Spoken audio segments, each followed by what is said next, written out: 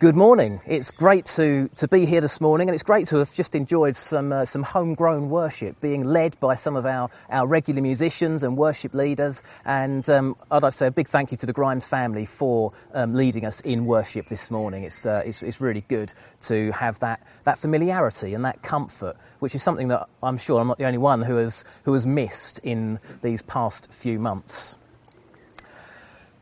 This morning, we're going to be tackling a subject which some people will have very strong feelings about.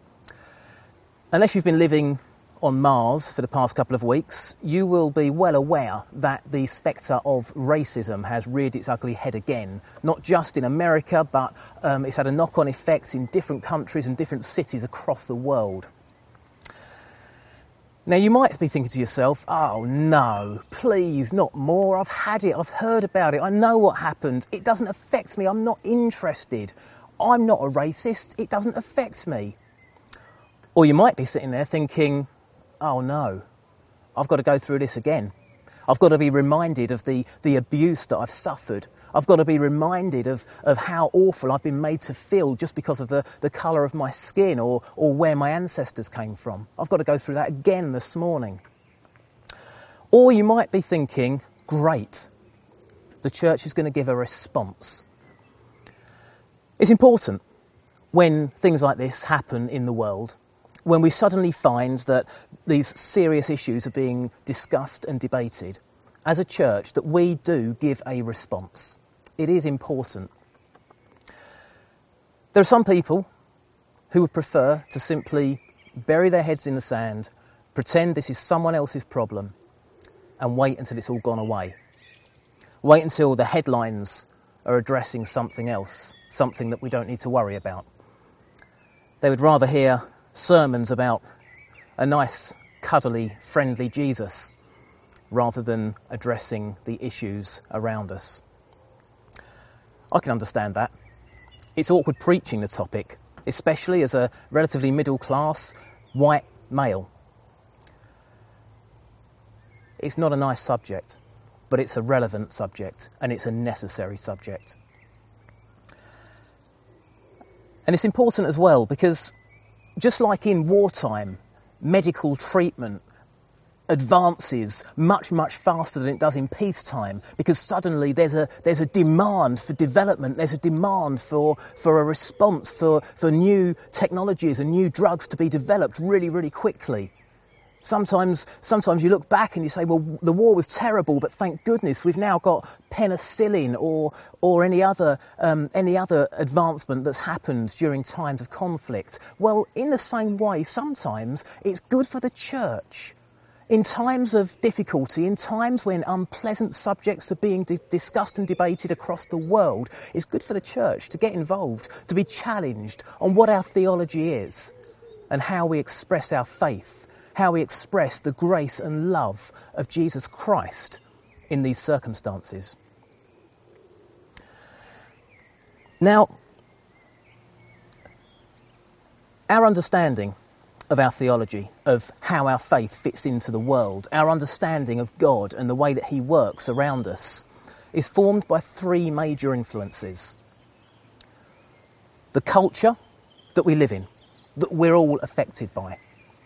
The traditions that have moulded the way that we worship, the way that we talk about our faith, the way that we see our faith, having been developed and advanced over the years.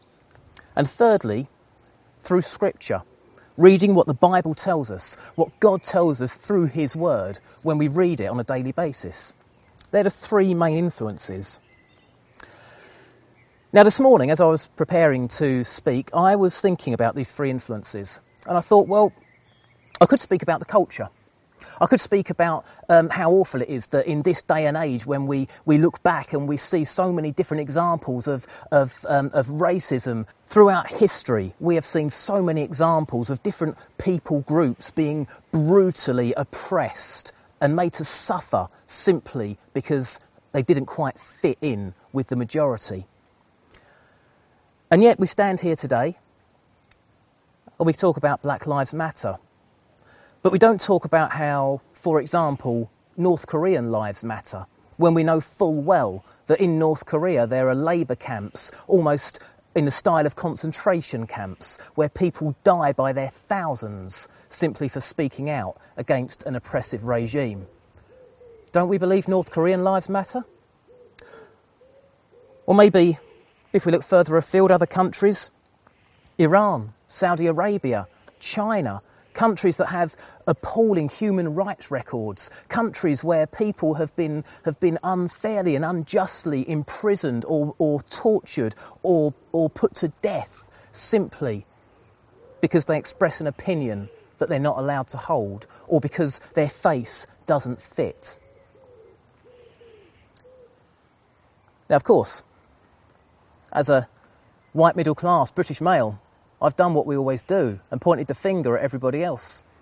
I haven't mentioned the question of whether or not German lives mattered, when in 1945 Dresden was flattened by the Royal Air Force from bombing raid after bombing raid after bombing raid. I haven't asked whether Iraqi lives matter, all those civilians in Iraq who died during a war which was begun under very questionable circumstances, on very questionable evidence at best. You see, all around us there is injustice. All around us there are things happening that as Christians we should not simply accept. We should feel a rising of anger and disgust at so many things in the world around us. Yes, black lives matter. Yes, we should be aware of racism in all forms in the world around us, not just in other countries, but right here in our own town and, dare I say it maybe, in our own church sometimes. So I'm not going to talk about culture anymore this morning, because I think we've got a lot of work to do to get our culture right. The tradition that forms part of our understanding of our theology. We can look back at the slave trade, and we can claim that one, can't we? We can say William Wilberforce, good Christian man. He spoke, he read the scriptures, and then he spoke up and he worked and worked and worked until eventually he achieved, with the support of many other people, the abolition of the slave trade. We can point to people like John Newton, who was a slave trader himself, until eventually he suddenly saw the wrong in his business, in what he was doing, and repented and came to faith. And as many of us will know, he wrote the great hymn, Amazing Grace. How sweet the sound that saved a wretch like me. But that's not the whole story, is it? Some of you would have seen the sermon that Nicky Gumbel, the rector at Holy Trinity, Brompton, preached a few weeks ago, where he made the point that the Church of England had slaves, and at the abolition of the slave trade, the Church of England received compensation. History tells us that the Church has done a lot of good, but it's not always got it right. But you see, our culture changes. Our traditions aren't necessarily the most reliable thing to found our theology on. But the one thing in all this that does not change is Scripture. You can go to the British Library today and you can see there the oldest known copy of William Tyndale's first translation of the Bible into the English language. And although you will look at it and you'll see that a lot of it is written in Old English, you will find that the contents, the spirit, the meaning doesn't change over centuries to centuries. So Scripture is where we are going to begin and end today. Jesus spoke a lot about the way that we should treat others. Firstly, of course, when he was asked what the two greatest commandments are, it was quite simple, his response. Love God and love your neighbour. The love that we feel for God should be equal to the love that we feel for our neighbour. If that's true, then that means that we would always put them first, that we would always show respect and love and grace to them, that we should do everything we can to help and be there for other people. Jesus taught a lot of parables. The Good Samaritan teaches us that every single one of us matters.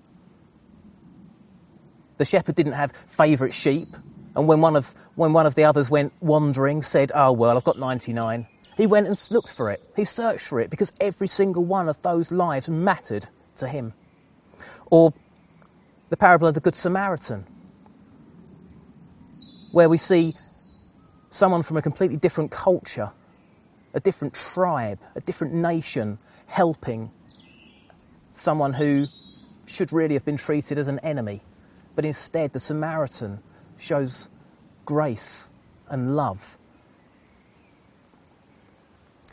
Jesus, when he speaks to the woman at the well, another example of where Jesus himself speaks to somebody who culturally, politically, he shouldn't have been speaking to. But those barriers, those boundaries, Jesus taught us to break down, to see through, to ignore. That's the example that he set us.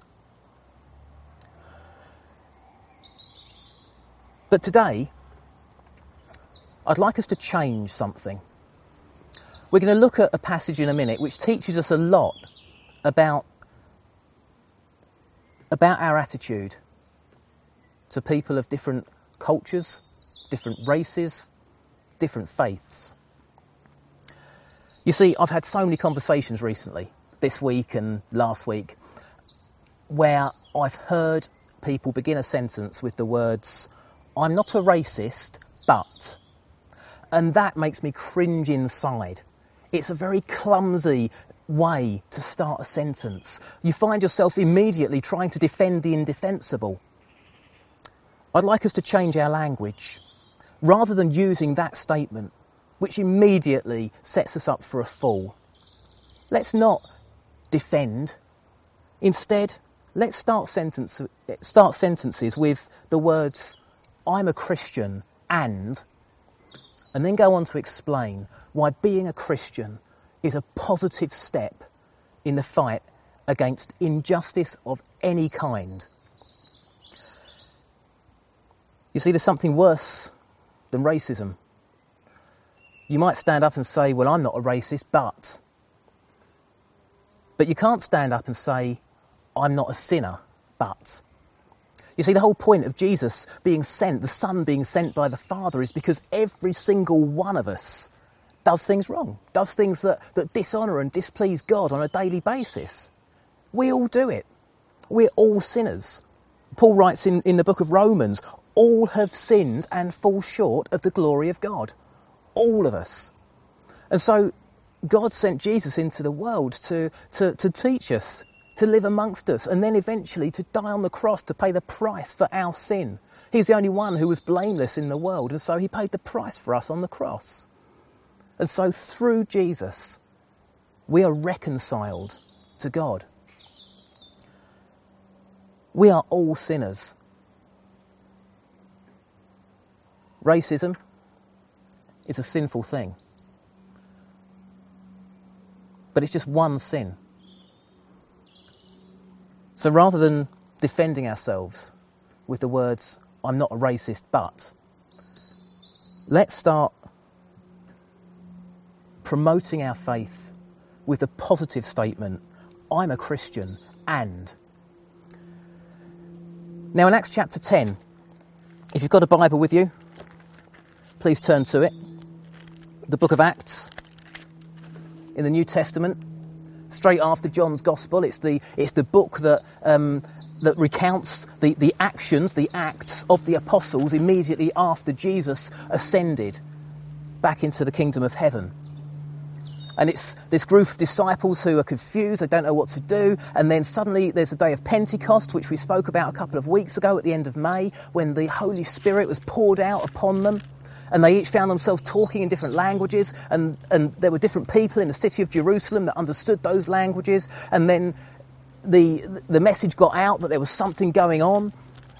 The apostles were persecuted, they were chased out of town, and they all went to different places. And the book of Acts follows the journey, the spread of the Christian faith, of the gospel message in those very early days. It also recounts the building of the early church and what that looked like.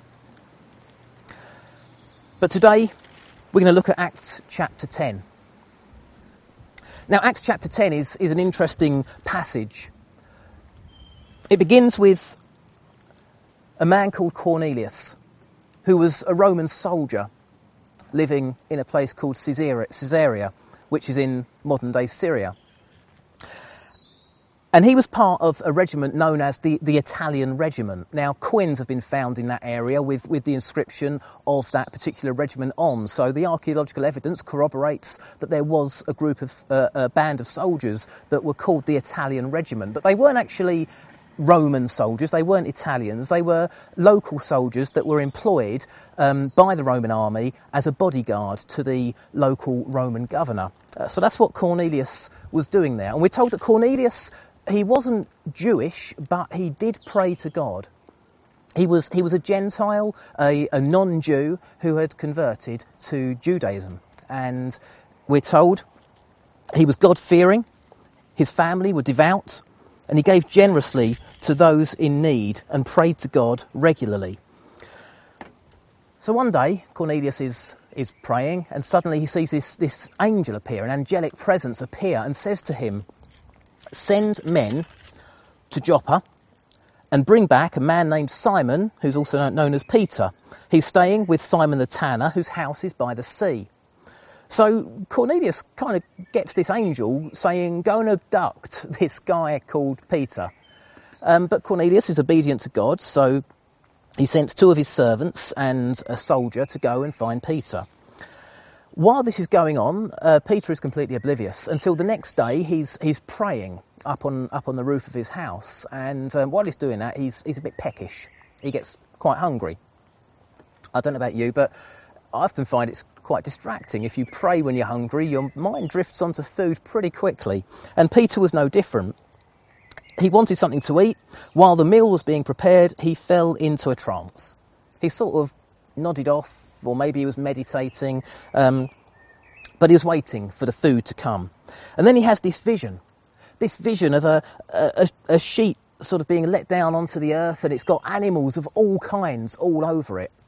Now, Jewish law that we read at the beginning of the Old Testament was very clear as to how food should be prepared, which animals were seen as clean or unclean, which animals the Jews were allowed to eat and which ones they were to completely avoid. And so it comes as something of a surprise when Peter hears a voice saying, "Get up, Peter, kill and eat." In other words, "Here, Peter, here's a buffet. Eat what you like. Choose whatever you fancy." And Peter says, "Surely not, Lord. I've never eaten anything impure or unclean." The voice speaks to him a second time, saying, "Do not call anything impure that God has made clean." So this vision happens 3 times, and it's embedded in Peter's mind, and he's very confused by it. He thinks, what on earth does that mean? That was really, really weird. He's trying to work it out. And then suddenly, the men sent by Cornelius have found the house where Peter's staying, and they knock on the door and ask if Peter was there. At that moment, the Holy Spirit says to Peter, we don't know through what medium, but he says to Peter, "There are 3 men looking for you. Get up, go downstairs, don't hesitate to go with them, for I've sent them." So Peter goes downstairs. He must have been very confused by this point. He's thinking, what is going on? He goes downstairs and says, "I'm the one you're looking for." And they say, "We've come from Cornelius, the centurion. He's a righteous and God-fearing man. He's respected by all Jewish people." And so Peter invites them into his house as their guests. He eats with them, and the next day he obediently goes with them back to Caesarea to meet Cornelius. Cornelius has called together his friends, his family, all his servants, his wife, children, everybody is there in his house when Peter arrives. Cornelius is humble. Cornelius kneels down in front of Peter when he walks in. He honours Peter, and Peter is quite abashed by this. He says, stand up. I'm only a man myself. You see, if Cornelius had welcomed Peter by first of all frisking him for a weapon and then making him sit apart from other people and grilling him on who he was and trying to work out what it was that God wanted to be done, then Peter might well have been quite offended by that. But instead, Peter is honoured. He's a stranger who's been, under very odd circumstances, invited into Cornelius' house. But Cornelius honours him. Cornelius humbles himself. And Peter responds with a gesture saying, you and me are no different. He doesn't say, I'm a Jew, you're a Gentile. That's quite right. You bow down to me. I'm better than you. He says, you and I, we're both the same. We're just men. So Peter goes inside. He finds this large gathering of people. He's a bit shocked by who's there. And then he comes out with this really awkward statement, highlighting the sort of the elephant in the room. He says, you are well aware that it's against our law for a Jew to associate with a Gentile or even to visit him. Now, as far as we can tell, this wasn't expressly forbidden in the law of the day, but it certainly wasn't the social norm. It was very odd for Peter's culture to go and mix socially in the house of someone from Cornelius' culture. Firstly, there was a big distance between the two, but secondly, more than that, Peter was a Jew, and Jews and Gentiles did not mix until now. So Peter highlights the elephant in the room. And then he says, but God has shown me that I should not call any man impure or unclean. You see, this is almost the moment when Peter could have said, I'm not a racist, but he could have defended the Jews. He could have said, this is why we don't meet together. There are these differences. Our law says this, our God says this. But instead he says, I've been taught a lesson today. I've been humbled. God has shown me that I shouldn't call any man impure or unclean. He says, that's not for me to judge. It's not for me to say who is clean or unclean. I've been shown that we are all the same. All have sinned and fall short of the glory of God. We come back to that. Peter says, when I was sent for, I came without raising any objection. Now, what on earth am I doing here? Cornelius explains what had happened, how the angel has appeared to Peter. And Peter then realises that God has given him this opportunity to go into the house of a Gentile and to give him the gospel, to explain about the life and the love of Jesus, to explain about the circumstances around Jesus' birth, life and death and the significance of what Jesus did on the cross.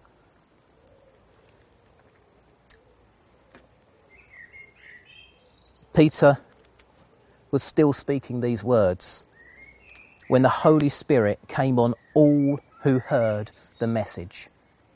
The Holy Spirit wasn't selective. The Holy Spirit didn't simply fall upon Peter and the Jewish contingent he'd brought with him. Instead, the Holy Spirit fell upon all who heard the message. The circumcised believers who had come with Peter, so that's the Jewish contingent that had come with Peter, were astonished that the gift of the Holy Spirit had been poured out even on the Gentiles. Even on the Gentiles! My goodness, this is revolutionary. This is earth-shattering. This is groundbreaking. Peter looks around.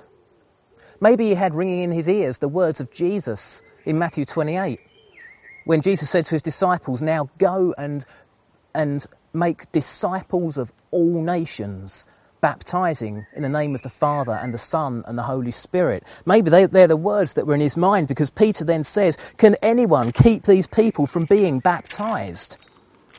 They've received the Holy Spirit just as we have. So he ordered that they be baptised in the name of Jesus Christ. We don't know how many people were there. We know that on the day of Pentecost, 3,000 or more people were baptised in response to the gospel message. We know that in Acts chapter 10, when Peter visits Cornelius' house, the whole household, the whole family, all the servants, everybody who heard that message was baptised in the name of Jesus Christ. We know that no one questioned anyone's culture, anyone's race, anyone's background, anyone's right to being baptised, because the lesson that had been taught is that in the eyes of God, all lives matter. And then the passage closes with this lovely scene. They asked Peter to stay with them for a few days. Peter had walked into that house that day and said, "We're not really meant to be doing this. Your lot don't mix with my lot." By the end of it, Peter spends a long weekend with them. They invite him to stay, be our guest, and Peter accepts. This is a significant lesson in the life of the early church. This is a significant lesson to Peter.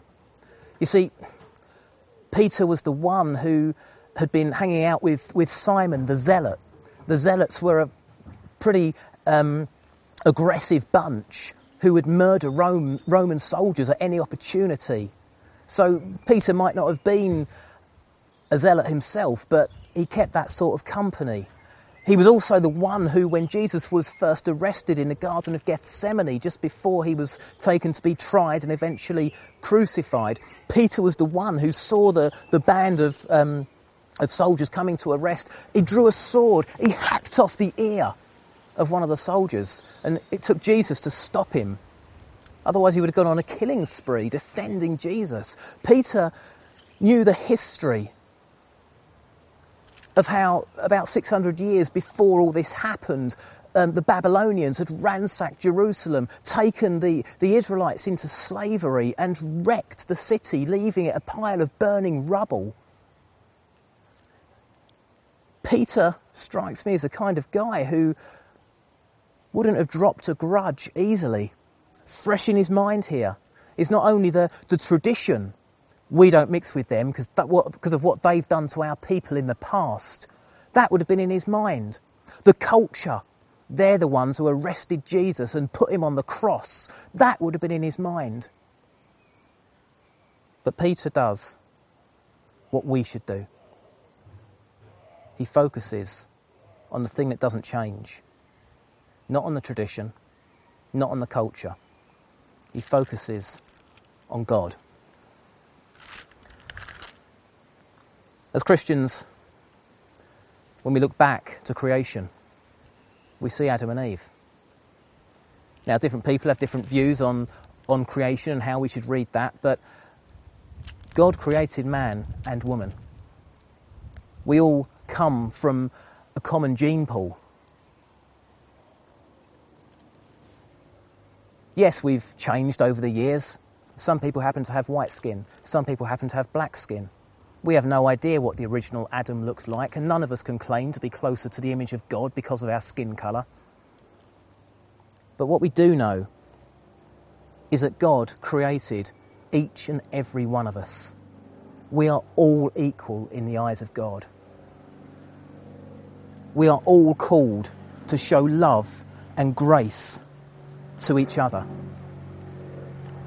It's sad that we still look around the world and we still see gross injustice taking place on a daily basis. And as Christians, we need to be able to say to people, I'm a Christian and I believe that we are all equal. And my God, my Bible, my God tells me that. Paul writes in Ephesians chapter 2, starting at verse 14, he says about Jesus, "For he himself is our peace, who has made the two one, and has destroyed the barrier, the dividing wall of hostility." My goodness, we need someone to do that today. "By abolishing in his flesh the law with its commandments and regulations. His purpose was to create in himself one new man out of the two. So there was no Jew, no Gentile. Jesus broke those barriers down that we've just been reading about in Acts 10. But he's also broken down all the other barriers that we've thrown up through centuries since then. Jesus can break them down through his church, through you and through me. We can make a difference. This issue is relevant to us. It does need a response, and it does need us to be reminded of what Jesus did. His purpose was to create in himself one new man out of the two, thus making peace. Peace. And in this one body to reconcile both of them to God through the cross, by which he put to death their hostility. He came and preached peace to you who were far away, and peace to those who were near. For through him we both have access to the Father by one Spirit. Consequently, you are no longer foreigners and aliens, but fellow citizens with God's people and members of God's household, built on the foundation of the apostles and prophets, with Christ Jesus himself as the cornerstone. In him, the whole building is joined together and rises to become a holy temple in the Lord. And in him, you too are being built together to become a dwelling place in which God lives by his Spirit. You see, Paul also goes on to write in Galatians chapter 3, verse 26, "You are all sons of God through faith in Christ Jesus. For all of you have been baptized into Christ and have clothed yourselves with Christ. There is neither Jew nor Greek, slave nor free, male nor female." And today I'd say black or white. For you are all one in Christ Jesus. You see, regardless of whether we're black or white, or anywhere on the spectrum in between, God doesn't look at that. He looks at us and he sees that we are all sinners and we all have access to the salvation of Jesus. And he looks at his church and he says, go and spread that message in the world. Go and preach the peace that Jesus preached. Take that message. Be angered at the injustice that you find. Do something about it. Don't just look the other way and pretend it's not happening. So we've got a choice. As a fairly middle class, white, male church minister, I find that I could spend my entire life apologising for things. But I choose not to. Instead, the choice I make, and the choice that I see in Scripture, is not to allow myself to be haunted, to be destroyed and eaten up by the wrongs of the past, whether they're my wrongs or the wrongs of generations before me. What's gone is gone. I've turned to God. I've asked for his forgiveness. And he's given that forgiveness through his grace. And so instead, rather than dwelling on the past, I see the new thing that he's doing. I see that I'm being called. His church is being called not to accept injustice, not to accept the mistakes that are made in the world, but instead to learn from them, to look around and to learn the lessons of history and make sure that we use those lessons, we use what we've learned to give ourselves a better present and a brighter future. The reconciling blood of Jesus Christ is so powerful that no barrier can stand in its way. And we are the church. We as a church can make sure that we don't accept injustice.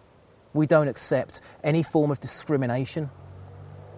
But we also don't accept that we're going to be forever apologising or having to defend ourselves. Let's not say anymore, I'm not a racist, but. Let's instead say, I'm a Christian and. And through those conversations, let's pray that something good will come from it, that more and more people will come to know the peace that Jesus preached, will come to know the reconciliation that comes through the Christian faith, and that they'll come to know Jesus as their own personal saviour. Not an easy message to hear, not an easy message to preach. But if we stand firm, if we make sure that everything we do and we say is grounded in Scripture, then we do not go out there in fear. We go out there in faith. Let's pray.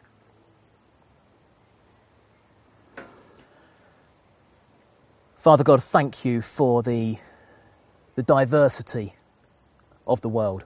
Lord, thank you for the fact that there are so many different people, different places, different cultures, different traditions, different races, different languages. Lord, thank you for the difference that you give us in this world. Father, thank you that you've made us all different, but you love us all the same. And Lord, in these times, help us to be a positive force in the world. Help us to do all we can to teach people your ways. Father, rather than dwelling on past mistakes, help us to build a brighter future, a better future, a future that mirrors your love and your mercy and your grace and your peace. Father, help us as we seek to become more Christ-like every day. And bless us, even when we don't quite get it right. Father, we know that to you all lives matter. And we pray that that will be true of us as well. In the name of God the Father, of Christ the Son, and the Holy Spirit that is in us and around us. Amen.